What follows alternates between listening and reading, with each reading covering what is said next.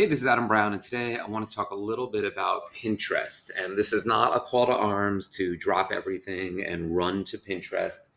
It's just a call to arms to think about Pinterest and other platforms holistically and how they might be able to help you with your social media efforts. And I think it's important to pay attention to the developments at platforms. So just go to social media today, listen to a platform or a podcast like this. Just keep your ears open to like what these platforms are doing to stay relevant and add value to their community.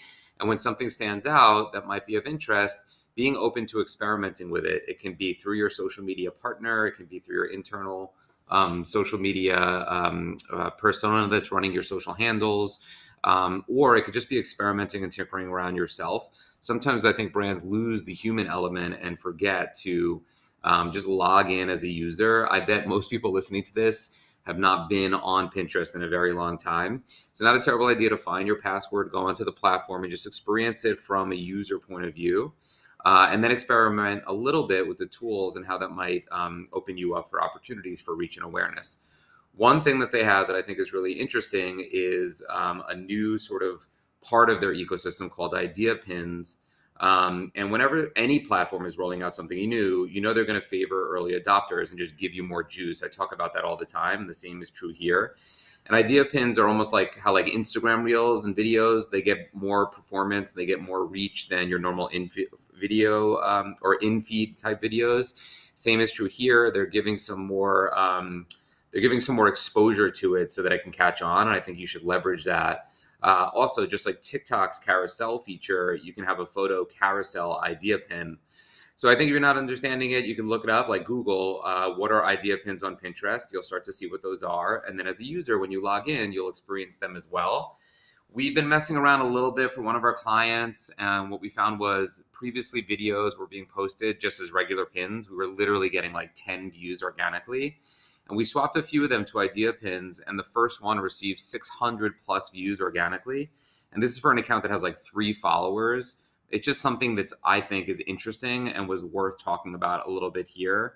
There's also the ability to tag related topics in some of your content, which I think also massages visibility as well.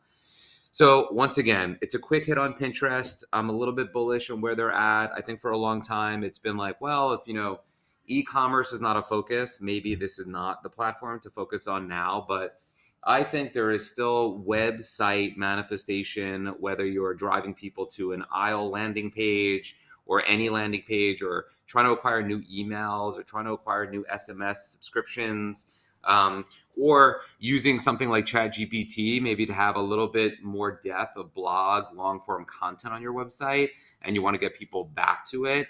These are a way to sort of like hack a new platform feature, get more eyeballs on it with an image or a video, get people to pay attention, maybe go back to that page or that content or that aisle offer or whatever it might be. Again, layered nuances to how to leverage platforms and just always be a buyer of when they put out a new feature that they're going to give it early juice. To me, those are opportunities worth exploring. It's a little bit nuanced, it's a little bit layered, but it could pay dividends. So I'm paying attention to it. That's why I'm putting it here on this podcast. If you have any questions on it, reach out to me, reach out to anyone from the Circle team. That's it for today. I'll see you out in the field.